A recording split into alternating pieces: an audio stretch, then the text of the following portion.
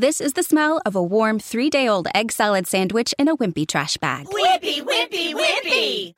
Blech! And this is the smell of that same sandwich in a hefty, ultra-strong trash bag with new Fabuloso lemon scent. Hefty, hefty, hefty! Smell the difference? When life gives you stinky, get Hefty Ultra Strong with new Fabuloso lemon scent. It smells like clean, freshly picked lemons. So no matter what's inside your trash, you can stop the stink and smell the lemon. Hi, everybody. This is Saad. It's been a while that we've been trying to schedule this chat with Yeonmi Park, who is a human rights activist and a North Korean defector. She's written 2 books. Let me read the earlier one from 2015. In order to live a North Korean girl's journey to freedom, how she escaped North Korea and landed in the US. And the one that's coming out on Valentine's Day this year in a few days, this one right here, make sure to pre-order it. If not, you want to wait till February 14th, make sure to go get it. Yeonmi, how are you doing? I'm doing well. Thank you so much for having me. I'm very, very excited to be speaking to you. I mean, one of the reasons I think that your story resonates with me, because as you may know, we also, we're in a very difficult situation in Lebanon. We're Lebanese Jews. We had to escape Lebanon when I was 11. But if I were to ever think of someone who had a more harrowing story than my story, it would probably be you. So would you mind telling us, so going back to your first book, you grew up in North Korea. How was it like there? How did you escape and so on? Take it away. Yeah, thank you. I mean, I read your book, Parasite Mind, so I know some of your story. North Korea is almost like a different planet. And even North Korean calendar begins when Kim Il-sung was born, not when Jesus Christ was born. And I often say that North Korean people have no clue that they are isolated, that they are oppressed. The definition of oppression is that not knowing the definition of oppression. If you know it, you cannot be really oppressed. So when I was growing up in North Korea, the most common song that we had to sing every day at our school was Nothing to Envy. Those teachers taught us that we had literally nothing to envy in this world because we were living in a utopia. We were living in the socialist paradise. But however, the daily life was millions of people died when I was growing up. I was born in 1993. But Soviet Union collapsed right before, and they were stop subsidizing North Korea's economy. So more than 3 million people died, and daily life, everybody's lost their family members during that time, and we did not even know that the outside world were free or had internet or had electricity. Till 21st century today in North Korea, they still cannot have electricity. It is literally the darkest place in the world right now. Wow. So, but I mean, how closed is it? I mean, do people know that the World Cup just happened? Do people know that France exists? Or, I mean, it's difficult to imagine that a country could be so, hermeneutically sealed the way North Korea is. Give us a sense of how closed it is. So I'd say, North Korea began in the idea of complete equality, the equality of outcomes. Nobody is poor, nobody richer. So North Korean people loved the idea initially, right? The Kim Il-sung, our first dictator, he promised us the utopia where there's no injustice. Everything is going to be taken care of by the government. Free healthcare, free education, no taxes, no private property. Everything was free and everything was public to share. Once people gave all their rights and their land and everything they owned to the government in the hope that they would be just and then sharing it equally between people, the regime literally divided people into 51 different classes. 51? Yeah. Okay. What is shocking about North Korea's caste system is not we don't have a diversity of different religion or race. We are a homogeneous country with the same language and people look the same and with the same genetics. And how the caste was divided was very similar like today in America, fortunately, based on what your ancestors did. So nowadays in America, if your ancestors perhaps owned a slave, that you are guilty and you're a privileged class, right? You're oppressor. But in North Korea, based on what your ancestors did, like was you a landowner, then your blood is tainted. Was it a trader? That was a capitalist, then your blood is tainted. Was it an educator? Of course, that's a bourgeois. So that's your, so depending on what your great grandfathers did, that our class will be determined by the regime even before we were born. So based on that 51 different classes, like Kim Jong-un, he goes to school Switzerland.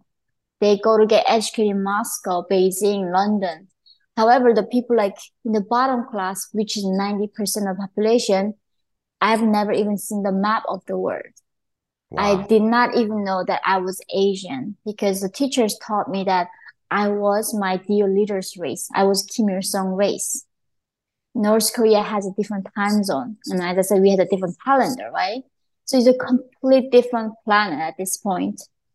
Incredible. So where in the 51 castes, what was the number of your family? Where were you?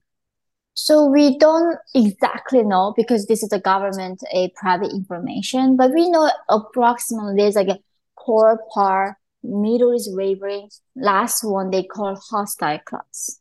So when I was born, we knew like we were in the middle somewhere. We were not hostile class, but my father was engaged in trading in the black market. He sold metals and dried fish and clocks because in North Korea, trading is illegal. They ban the word profit because that's so evil. There's a capitalist society. So selling anything is illegal in North Korea. It's not like dealing drugs or weapons. So once he went to prison camp for that, we became bottom of the bottom, the hostile class. Incredible.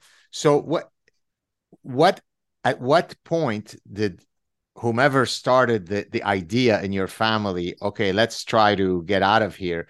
Do you remember that exact moment where someone said, for whatever reason, we think there's a better world out there, let's leave? How did that mechanism happen?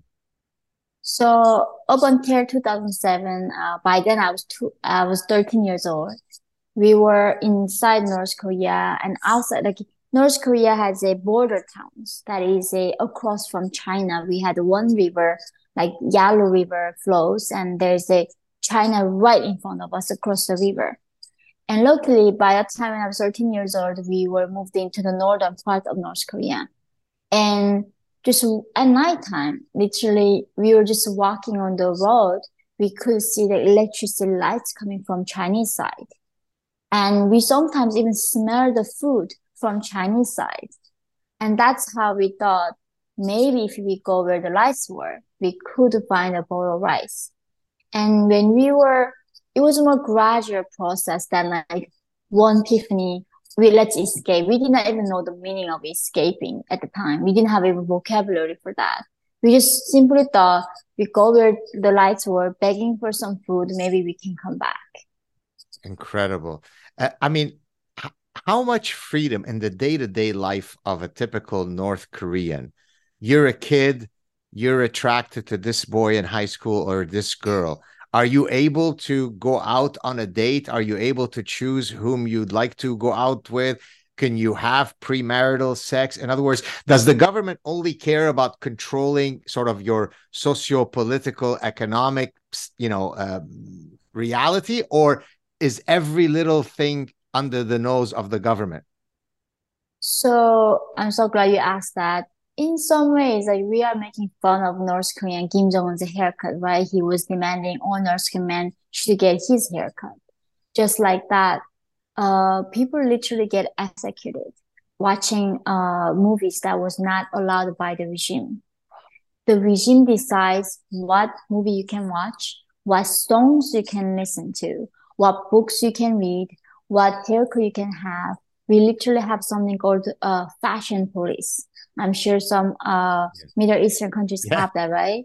Yeah, it's like that. People get arrested and sent to prison camp for wearing wrong clothes. Like wearing jeans is a symbol of capitalism. They send people and they punish people for wearing just jeans.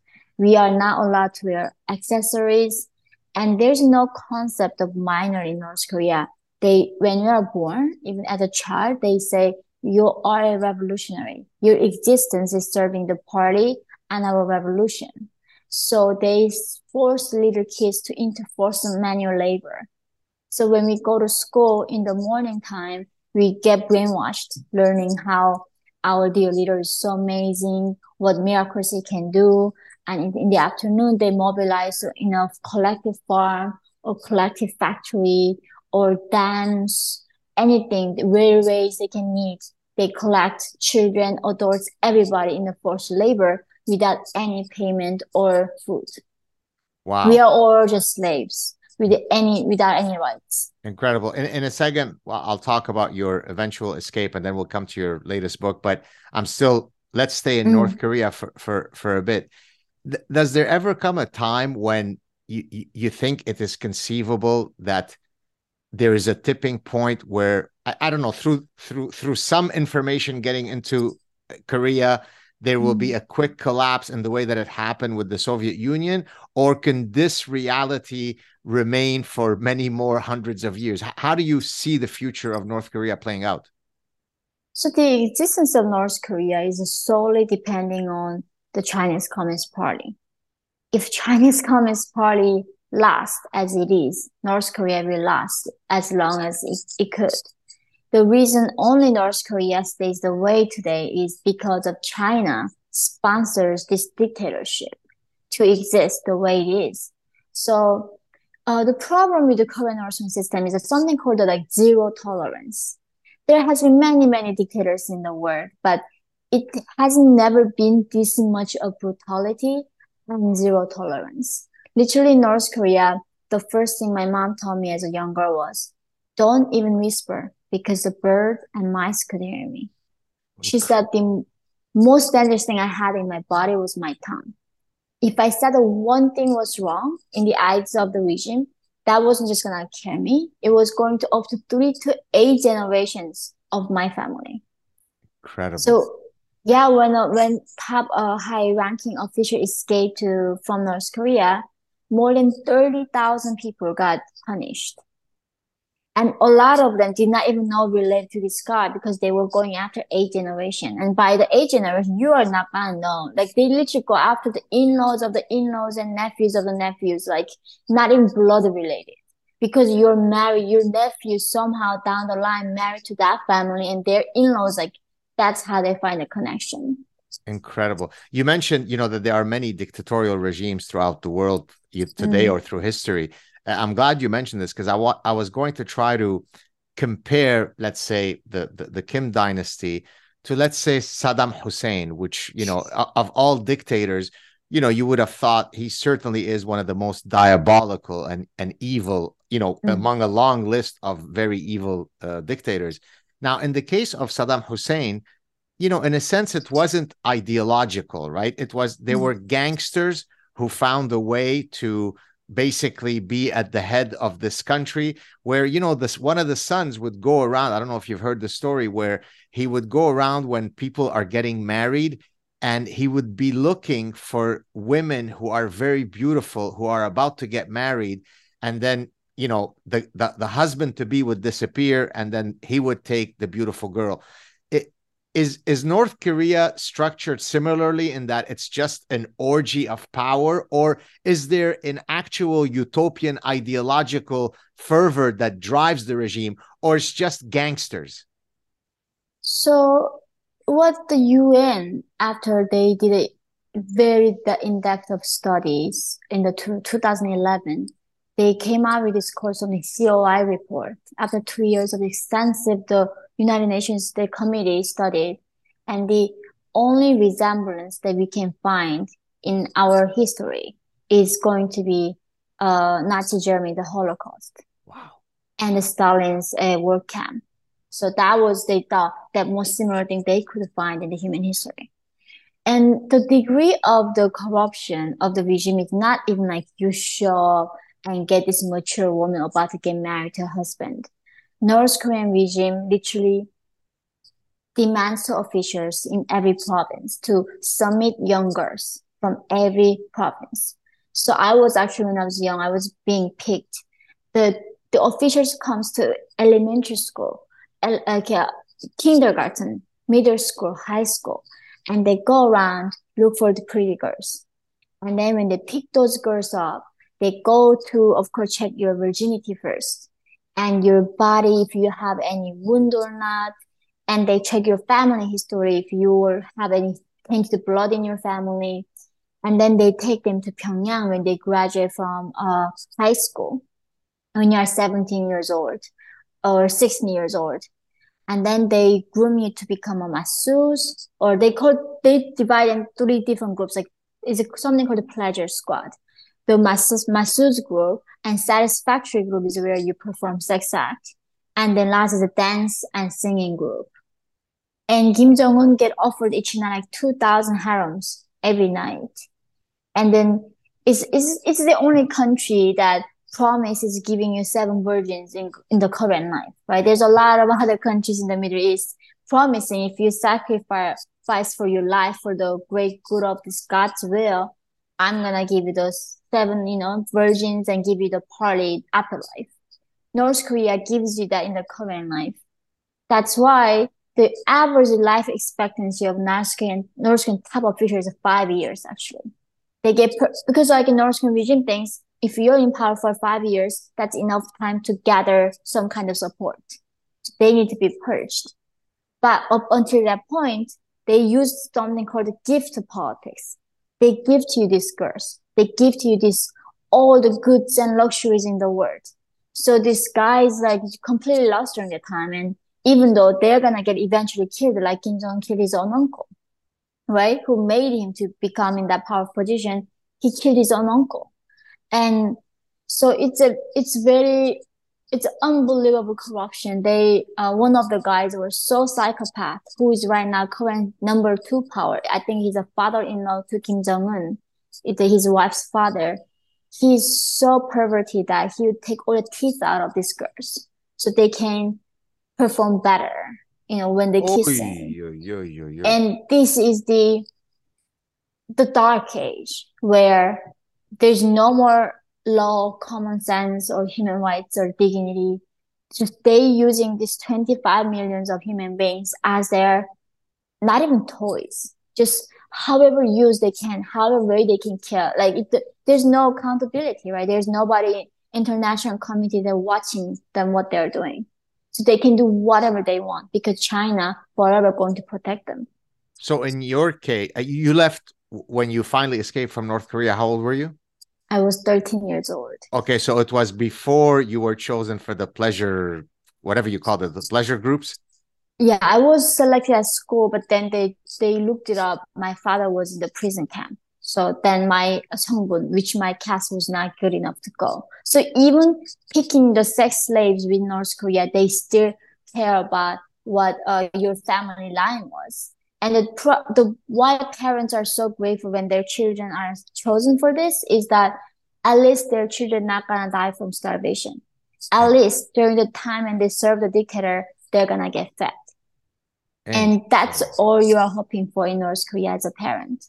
So if those girls that are chosen to be part of the pleasure squad for X number of years, once they complete their duty in the pleasure squad, then they go back to their regular lives.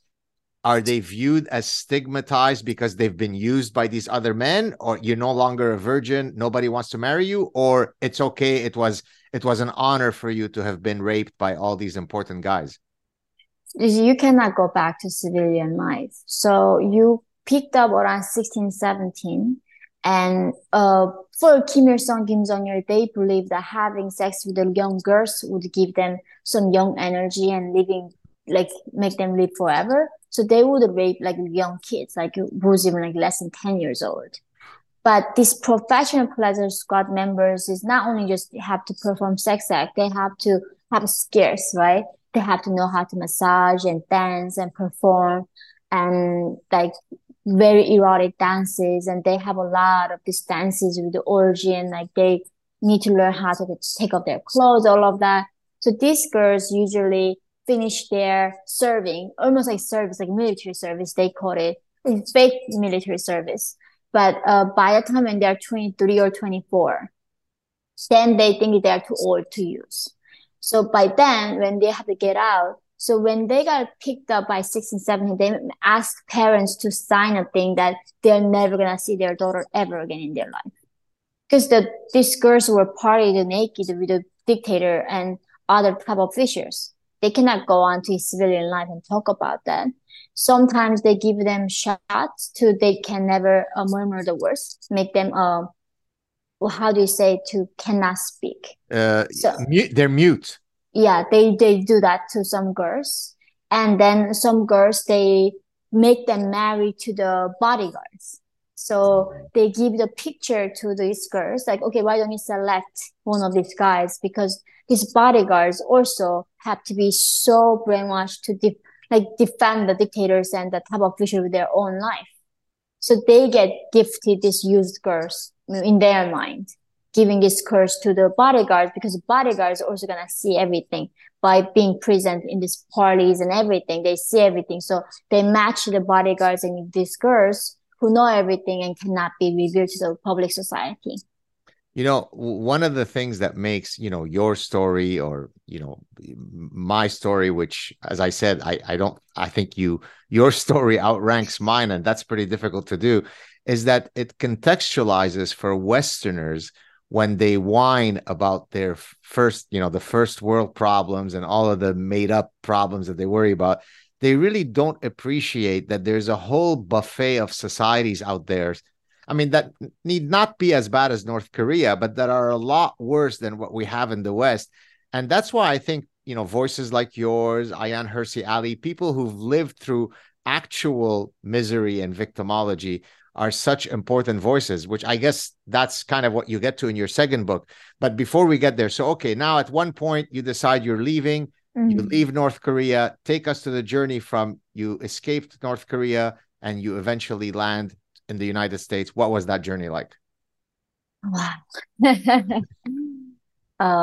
I escaped due to my mother initially in 2007 at the March. And we had to cross this frozen river into China. And there are guards in every 10 meters with the machine guns ready to shoot anybody who crosses the river. So those guards are not going to be sympathetic to you. They're going to try to get you back to North Korea, or will they be open to protecting you? Oh, they're going to shoot you. Oh, they're going to shoot. Okay. Yeah, I mean, it's North Korea is the definition of hell is you are not allowed to leave the country. It's not like even Iran. The countries are like let you go, right? A lot of horrible countries still let you go. North Korea is different. These are North Korean guards. I thought you meant you're in China now. Okay, gotcha. So Chinese border guards does the same thing. They catch you and send you back to North Korea. Right. Okay. So we have to evade these guards, and they're everywhere. Luckily, the guy who was taking us to China bribed one of the guards. So we were allowed to cross the river, and we arrived in China, and we were greeted by somebody called a Chinese broker in the river bank of China. And first thing he does was raping my mother. And then he took us to a shelter house. And then he asked another broker to come from the inner land of China and negotiating our price. So they sold my mother for $65. And they sold me just above $20 because I was virgin. I was young. Young virginity is very valuable among these perverted traffickers. So I was a lot more expensive than her. And then I got separated from my mother from there on. I was bought initially another trafficker. So there's a lot of trafficker rings, right? Each time that we are being sold, our price goes up. He was, of course, trying to rape me. So I was going to kill myself. I couldn't take that shame. And he said if I become his mistress, he could help me to bring my family back to me. So, at 13, I thought if I can sacrifice myself, I can bring my family. So I did become his mistress. And he brought my mom back from the farmer that he sold to. And he brought my father from North Korea who was sick outside prison camp. And that's how I got reunited from my family. But my father passed away a few months later. because he was just severely tortured and had cancer. And then almost 2 years later of the slavery, we met another fellow North Korean ladies who told us that there was a way out of China. That was actually, there were missionaries from South Korea rescuing North Korean defectors. And they would help us to cross the frozen Gobi Desert into Mongolia. And from there, we could go to South Korea. So in 2009, when I was 15 years old, I walked across the frozen Gobi Desert into Mongolia from China. And then a few months later in Mongolia, I was sent to South Korea. So that's how I became free. Wow. I mean, forgive me for asking such a delicate question, but given, the sexual, attacks and so on, are you able to somehow compartmentalize that as part of somehow your past? Yes, of course, it still haunts you, but then to be able to moving forward, be able to have healthy relationships with men. I don't know if you're married or not, or is this something that can sort of never be washed away from your psyche? How do you go on day to day, given what happened to you when you're 13? That's the thing. When I came to America writing my first book, I remember my agent and editors were telling me, you need to go see a therapist. You're traumatized. So I was like, what's trauma? What's a therapy? Because in North Korea, we don't have a vocabulary for love, freedom, human rights, trauma, or even stress. Because how can you be stressed living in a socialist paradise? So they don't just give us the vocabulary to describe what it is. And it's the thing, if I survive a desert, I'm sure I can survive what happened to me 2 years of my life. And it was true. It was a very scary to trust men, because any men that I met for the first time were rapists and trying to rape me and my mother. But I realized my father was a man and he was such a wonderful person. And to keeping that perspective and, it's not generalizing things, I think helps. So I love men, and I have a son actually and it's the most amazing thing. And I'm a huge, support of men right now, especially this time of age. I wish more, feminists who go in women's studies program could, I mean, I'm sure millions have already heard your story, but because when they start with their, all men are rapists and toxic masculinity, here is someone who has really experienced, brutality coming from men, and yet is not willing to throw every man under the bus. So that's a very noble thing of you to do. Okay, so then you make it to the United States. You obviously don't speak a word of English. Oh, I was in South Korea, so I said I you was learned there. That's right. Okay. So I went to South Korea for 5 years. I was in the university, and 1 year I was my university said in order to graduate from university in South Korea, you have to have a certain degree of fluency in English. So I Googled one day how to learn English, and they say watch American TV shows. And then I looked up this show called Friends. Oh boy, it's one of my most hated shows. Yep. No, really? Okay, go on. So I watched Friends for 10 seasons, 30 times.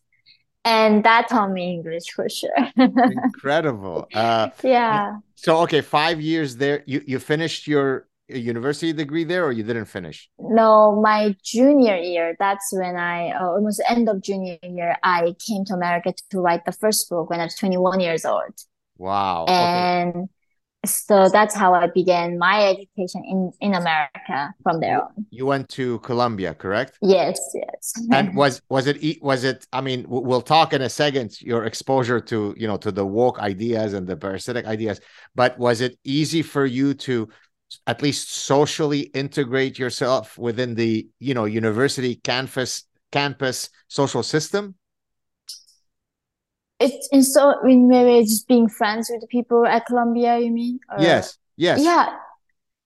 It's a interesting experience. And there was by the time when I was at the university, I was 22 years old, right? And I have seen the world way longer than I guess these people. I felt 1,000 years old. So I did have the problem where I had to sympathize with their problems, you know. Like for instance, my friends want to go eat at this restaurant. Apparently, it's very popular. They want to be in the line for like hour, like 2 hours. And for all my life, food was about quantity. It was never about quality. So I couldn't understand why on earth would you spend almost 2 hours of your life standing in the line to get this food. There are a lot of people like selling food next door. Right.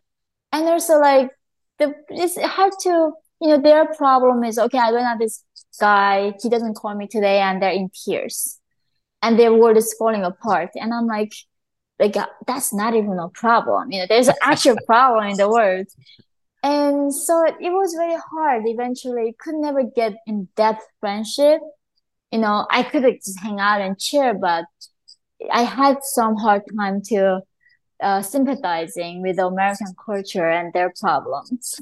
And what about in terms of, I mean, you left this very repressive regime where you have no say about your romantic future, who you're going to date. Now you come here. Well, of course, there's a lot more freedom here.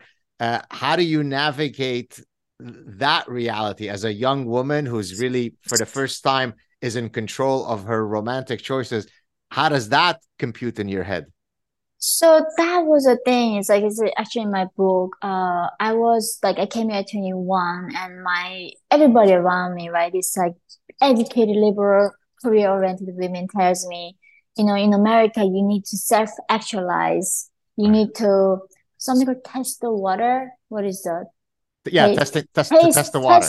Test the water, something like that. Yeah. And you don't know what you like until you try everything out. You mean in terms of men or in terms of life in general? In terms of, I think, dating. It could be woman, it could be man, it can be anything these days. And then I was like looking at my friends who were like, they looked so miserable. And they were so I met somebody at 22 and I fell in love. I got married. Okay. And I had a child at 24. So obviously I was not following the American culture at all. I failed at that horribly. Right. Yeah. But he wasn't Korean. Was he Korean? No, he was American bastard. He was a white guy. Oh, white. Okay. Very nice. Very nice. Yeah. But you guys are no longer together? Yeah, we've been married for 5 years, and we just decided to become co-parents to our child. Yeah. And your child how old is he? He must be very young still, right? He's almost 5 now. He's turning 5. So he doesn't have any sense of your history so far, right? He's not aware of anything. He does, because I think we got divorced actually when he was just turning 3 or something.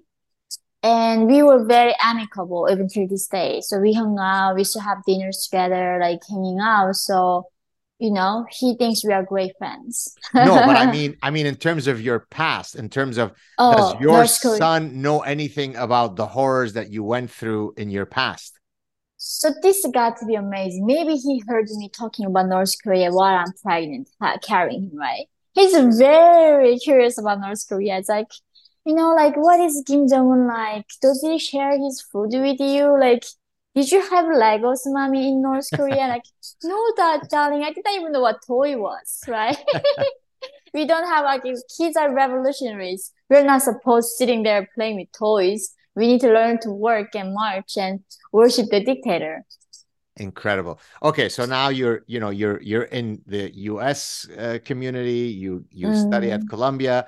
You start noticing that there are some really bad ideas that are spreading on university campuses, if not in the world, which leads us to this latest book, While Time Remains. Tell us about that, please. Yeah, so this the first day at Columbia, it's orientation, right? Orientation week. You don't start just like taking classes. And at the orientation week, many things happened. So basically, what I couldn't believe was the material was being taught at Columbia was being taught at North Korean classroom. People were teaching exactly the same thing. And I was at some point was thinking, did I transfer back into North Korean classroom? Am I actually in Manhattan right now? It's basically the professor was saying all the problem that we have, all the injustice, unfairness that we are having in our world right now is because of the capitalism and because of white supremacy and white Yes. men. And I was thinking, yeah, that I knew that nursing classroom taught me that. But in America, you're teaching the exact same thing to these university students. And not only that, it was insane. Like I remember at the sexual orientation, it was mandatory that everybody had to attend. They were saying what is rape, what is not consent, and I was very grateful they were doing that initially. But they say, okay, two people, equally university students, go out and get a drink, and then they decide to have a sex together, consent, right? Two equal minds, and then go have sex. And next day, women wakes up and she feels like she didn't consent because she was under the influence of alcohol. So then that's a rape. But like, what about the man? Like, he also had equally. It's not the same application of the law or fairness to gender. So in some sense, you can argue in any way you want. Like, guys can never win in this situation. So that's like, if you call that rape, I don't think any of you knows what rape actually looks like. Right. To women actually living through actual rape, that's an insult to what rape is, right? To that word, actually, to vocabulary. And my professor, the instructor was asking who likes to read Jane Austen because she wanted to give us the example of how to stay woke. And until this moment, I did not even hear the word woke until that point. So I was like, what is woke? And she's like, this is how you stay being woke. So who likes to read Jane Austen? And I raised my hand because, in North Korea, even till 21st century, humans are not allowed to love or have a romance. It's most demonized word. The only love that North Koreans can feel is a love for the dictator, not for another person. So somebody in the 18th century were writing about human emotions. Of course, I'm grateful for that. And then she was saying, because Jane Austen was living through the era of white colonialism, and she thought that somehow men were only capable of thinking logically, and women cannot think logically, and they are so emotional. We get brainwashed by reading her work to supporting white supremacy and supporting systemic racism. That's how you need to watch out for this kind of bigotry and stay woke. It's like what a made up whole nonsense, right? So would you voice that in class? Like, did you have the confidence at that point to say, wait a minute, what are you talking about? This is insane. Or would you just be exposed to it, but keep quiet in the privacy of your thoughts? So initial for a few weeks, I just was a shock mode, I was just looking at my classmates and all just wholeheartedly agreeing with this ideology. And then eventually I did stood up. Like when my professor were teaching me, this is like senior class too. It's not like freshman at the human rights class too.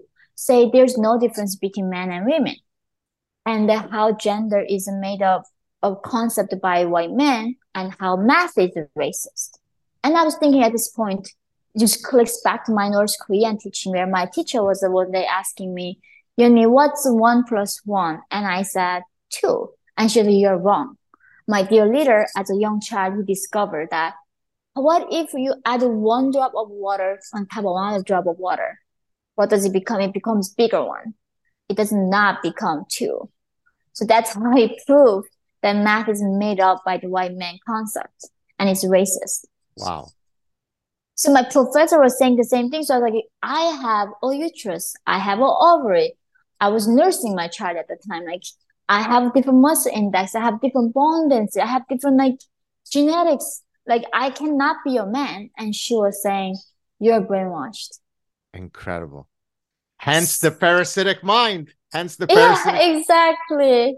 So were you able, because of the power of your personal history, to get some of the woke people to pay attention to you precisely because you've got your harrowing, or even someone with your history could never break through their brainwashing? No, you can't, because in another class, they talk about how the white men silence all the people of minority, and now we have to study this thing called the Western civilization and their music, right? Like how oppressive this thing is for the minority people that we need to study Beethoven and Mozart in the land of the West. So I was like, I have no problem. I love their music, first of all, it's very interesting what they created. And they were telling me, I cannot understand what oppression is because I'm a white passing person. Right. So what do you know about oppression because you're a white passing person? Or internalized whiteness you have, right? You've internalized the codes of whiteness. So even though you may be North Korean, in effect, you are white. Yeah. So even though what oppression is, like I literally went through the actual oppression in my mind. But for them is that I cannot possibly know what oppression is because I'm a white passing person. And I think at this point it's like it's got to be a brainwashing they went through, right? It's not about them being bigoted or not understanding. They are so wired this way since they were little kids, like North Koreans have been, that they cannot see the logic and common sense and truth at this point. It's like me believing that Kim Jong-il could read my mind up until China. I was so brainwashed to think that they were gods, right? That's what they're told me. They could know how much hair on my head. Yeah. And it's the same brainwashing happening in America, so they cannot process that. Somebody cannot read your thoughts. Wow. So in the book, you're basically arguing that, look, the same kind of, brainwashing and parasitic ideas that I saw in North Korea, I'm seeing it here. And the end result is not a pretty one. So wake up already. That's the general theme, correct? It's just so many. That's how they go after science. They have how they go after history. And what shocks me to this day is my son who's half white and half North Korean, and he got so screwed, right? He's Asian, he's oppressive now, plus, and white obviously is. What shocks me is, as I said, like how North Korea divided people into different classes based on what their ancestors did. And now we are demonizing people for not their crime, for the collective guilt, for the collective crime. And then at this point, then you cannot be responsible for your behaviors. Even though I'm such a nice person, I want to make the good in the world. It doesn't matter what I do because my ancestors somehow owned the slave. What can I do? There is no redemption. There is no mercy. It's going to be forever going to divide it and people hating each other. And when we do not trust each other, when we hate each other, it's a perfect for the environment for governments to get that. Right. Exactly right. And that's why, like, when they say like the white guilt, white privilege, and like, who is the privilege today? Like, who owned the slave? Nobody did, and it was not even their decision. And that's why it's just so saddens to my heart. Like, they don't know what they're doing. They don't know if they keep going this direction where we're gonna end up, like becoming North Korea eventually. Incredible. Have you been able to use your personal history as a tool or as a weapon against the woke people if they come after you? And the reason I'm asking this is because regrettably, I've been able to do it often. I'd like to think that I win my arguments based on the strength of my arguments, my points. But if all else fails, I could always turn in my chip whereby I have been more victimized than you, and therefore I win the argument. Now, in your case, very few people are going to win the victimology poker, over you. So do people run away from you because ultimately they know that you've got this trump card in your pocket that you could use? They don't do that because I said, like, well, I know what slavery feels like because I was actually a slave, right? The slavery never ended. When these people say, silence is a violence and we need to speak up for the injustice and let's do BLM, and like, okay, why do we now want to then speak up for the North Korean slaves? There are 300,000 of them in China, and there are Muslims in the concentration camps. Then they say, oh, you're a CIA spy. That's how they shut me down. They say I'm a liar. I got trained by CIA. I'm like, when is like CIA calling me, by the way? Like literally. And then, oh, I'm getting paid by State Department to fabricate these lies. And like, do you know Biden is in charge right now? Like, this guy is, so whatever they say either I am brainwashed by the right wingers and Nazis and racists, or if that doesn't work, then I said what I came up with this mind by myself. Like I read books, I have seen the world. It's not nobody brainwashed me. Then it's okay. You got to be a CIA agent to saying these lies, and that's how they can do this. So most of the people in your social circle, uh, is there a heterogeneity of people? Some are, Hillary, Biden, woke people. Others are, or by virtue of the positions that you've taken, you tend to attract people that are more likely to be on the right of the political aisle. So until 3 years ago, I was closeted a classical liberal in some sense. Right? It's hard to come out with a conservative closet than gay closet these days. I remember when I came to America and like somebody really dear to me today, it's like, so what do you think about what do you like to do? I was like, I like to read. So what do you like to read? I was like, well, I'm currently reading Bastiat's The Law and John Stuart Mill's The Liberty. And I mean, that gives a sign, I guess, to Americans that also, what do you think about people who have ownership to the guns? And it's like, that's amazing thing. That imagine if North Korean people had the guns. We are not going to allow them to kill 3 generations of our family and letting our children get killed. We're going to shoot them back and we get killed, I guess, eventually. But no country can ever do that to their own citizens if the citizens have the arms. Exactly. China could not have taken Hong Kong like that. If the Hong Kong 75% people were on the streets marching for their freedom, they couldn't get it because they could not defend their liberty. So, yeah, of course, I believe in that. Like, if I had a guns, I would not let them take my dad like that. And they was like, okay, what do you think about the Constitution? It's like, it's the best thing I've ever seen in my life. It gave me right by God, And they were saying, well, you should never talk about that. So when I was writing my first book, I had a media training from Penguin Random House. It's not about how I can talk about my message. It's about what I cannot talk about. Wow. What I should avoid. Of course, but back then I had so much respect for these people that I thought maybe, and they were like bluntly said that if you ever say these things publicly, nobody gonna ever hear about what North Korean people are living through. They're gonna kill your characters, they're gonna cancel you, and they're gonna demonize you. You're never gonna even have a chance to fight for North Korean people. So I had to listen to them and they were right. Like imagine to come out as a North Korean and I said all those pieces, I would not been covered by New York Times. I would not have wrote a book with Penguin Random House.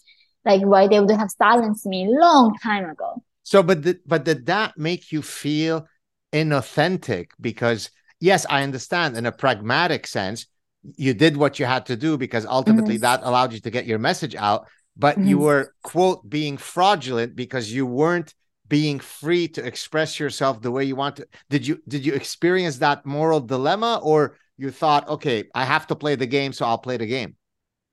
It's in my book. You just read that I came to New York to my agent was ICM Partners, right? Like the most established agents. And of course, my co-author, Marian Vollers, who wrote a book with Hillary Clinton.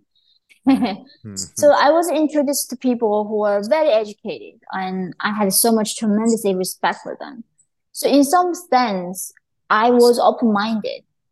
Maybe my thinking is bigoted that I actually believe them. But then one day I questioned, like, why everybody around me, like I was in the events that was at Jeff Bezos events, the billionaires and movers and shakers in the world go to. There's not even one single person supports Trump. But when I go into taxi driver, when I go like at a grocery store and an ethnic restaurant in Queens, people want Trump to win. And that's I was like, okay, so who is actually fighting for whom? Because they thought that Trump was fighting against the working class of Americans. And then why did all the powerful people want him to be out? If he's actually, fighting for the poor people. So it was a gradual process. And what really the epiphany happened to me was living through the pandemic and how powerless I was as a mother. Like they literally making my son, who was 2 years old, wearing mask 8 hours a day at his daycare. And they were opening up strip clubs next door, bars next door. So people can go and make out and sing and dance and almost like half naked. And adults, because they can speak for themselves, they can just go with a mask, but they open up the dog parks, right? But they close the playground for children outdoor in the summer of Chicago, in the sun. And it's like North Korea, like dogs have more rights than human beings. Like my child had less rights than the puppies that next door. The puppies could walk around freely without masks to go to the dog park. Because my child is a human being, he cannot go to a playground without mask or like even with a mask on, they shut down the playgrounds. And then I got robbed one day in the Michigan Avenue in Chicago during the pandemic, the first year. And I got robbed. I got punched by these black women. On the middle of the day, people were calling me I'm a racist because I was trying to call the cop on these criminals. Right. She was the victim. When she attacked you, it's with her fist. Her fist was a victim of your face, correct? Yeah, but like even in North Korea, that's not that crazy. That's the thing when I realized, even in North Korea, if there's somebody like me so petite getting attacked by multiple black women, it's not even color, anybody. And they punch me, take my wallet away in front of my child who's toddler. The people have at least a little bit of humanity with their me. But at that moment, all that people could see was the color of skin. They thought black people can never be a criminal because they can never do wrong. And I'm an Asian, like well-off Asian these days, right? Any Asian somehow well-off, that I cannot be a victim. So they were calling me a racist and letting these girls to run away from me. So I cannot call the cops on them. Wow. And that's when that's like, it was not just the college campus was crazy. Like at that point, I thought maybe the universities were that crazy. The general public got to be sane, right? At least. And then just in front of my eyes, no, it's not. People gone mad. Like the madness of the crowd is like right here. So now that the cat is out of the bag, that you're no longer modulating your positions, do you feel that might, negatively affect you being invited to the cool kids parties because you're no longer as woke and liberal as they otherwise thought you might be? Of course, like I've been canceled last year by speech was going to give at Samsung Electronics in the US. I was going to talk about purely how I escaped about North Korean peace, not about US, the education, any of that. And 2 days before my event, the head of diversity calls me. And she says, your political ideas are too controversial and does not align with our values. It's so funny though, because I became American last year. And in my citizenship exam, the lady asked me, have you ever persecuted anybody for their political opinions? If you said yes, you cannot become an American. The eligibility to becoming American is you cannot persecute people for their political opinions. And these people doing that, they cannot become Americans if they were foreigners, obviously. What an incredible story. So what's next? So, your first book, here's my story out of the hellhole of North Korea. Second book, I'm now in the US. Here are some problems I'm seeing that are similar to how it was in North Korea. Where do you see, first, do you foresee you remaining an author? And if so, what might be some future projects that you might work on? Yeah, I think before it was that I want to fight for Russian people because, it's not like it's enough that I survived. Now I can just cut that bridge. Okay, you guys do whatever you want to do. I still have loved ones there and, you have actual genuine survivor skills. Like you do question. It's not that I fought harder than anybody else that I made it. Somehow I got extremely lucky that I got it. There are only just above 200 North Korean defectors made it to America over the last 80 years. Wow, 200. Yeah, 217 or 100 to 109 or something. That's like that. To the US. But what about in total anywhere defecting out of North Korea? What's that number? There are 300,000 North Korean slaves in China today. 300,000. Yeah, they are modern day slaves. They are sex. Their organs harvested out of them. They get raped. They get killed. It's indescribable like things happening to those people, and I wanted to rescue them. But the thing is, Michelle Obama has no problem for standing up against girls who were captured by ISIS or Boko Haram, but nobody wanted to stand up for the girls who were captured by CCP. And the one of the Hollywood studio wanted to make a movie about my first book, and then I got the script from this producer, and in the script it was saying that China was my promised land, that China gave me safety and protection. So I called up the producer, like, this is not what happened. You know the story. And he said, this is the only way you can make a movie about North Korea in the current Hollywood. Incredible. So the CCP has its tentacles even in the creative process of the big Hollywood studios. Because all the studios need the funding from China, Yeah, and they need to distribute in China because that's a big market. So it's not that different. Of course, you are not going to get executed if you said something wrong thing. But now in America, you're character assassinated. You lose your livelihood, right? There's actual consequences of disagreeing with the elite's political correctness. So in North Korea, the party decides what is the truth, what is justice. In America, the mainstream elite decide what is justice, what is not, what is violence, what is not. And if you disagree with their commitments, somehow now you're outcast and you lose your jobs, you lose your livelihood. And like you, I've been making YouTube videos, and during the Me Too, that they were so passionately talking about how women get sexually harassed in the workplace. I was like, okay, please, like, it's my time. Let me talk about how women in North Korea women do that in China. And then Google demonetized any video that I criticize China. So I reached out to them, like, do you not support the Me Too? Like, you supported Me Too in the US, right? Like, why not for North Korean women?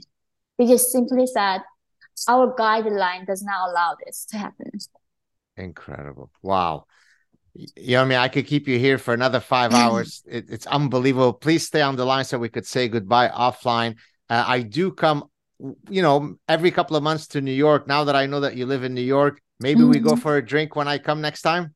Absolutely. In Cape Town, I will treat you to soju. Oh my goodness. I'm so excited. Thank you so much. What an incredible story. You're a real, genuine spirit. It was a pleasure to meet you. Thank you so much. Thank you so much. Cheers.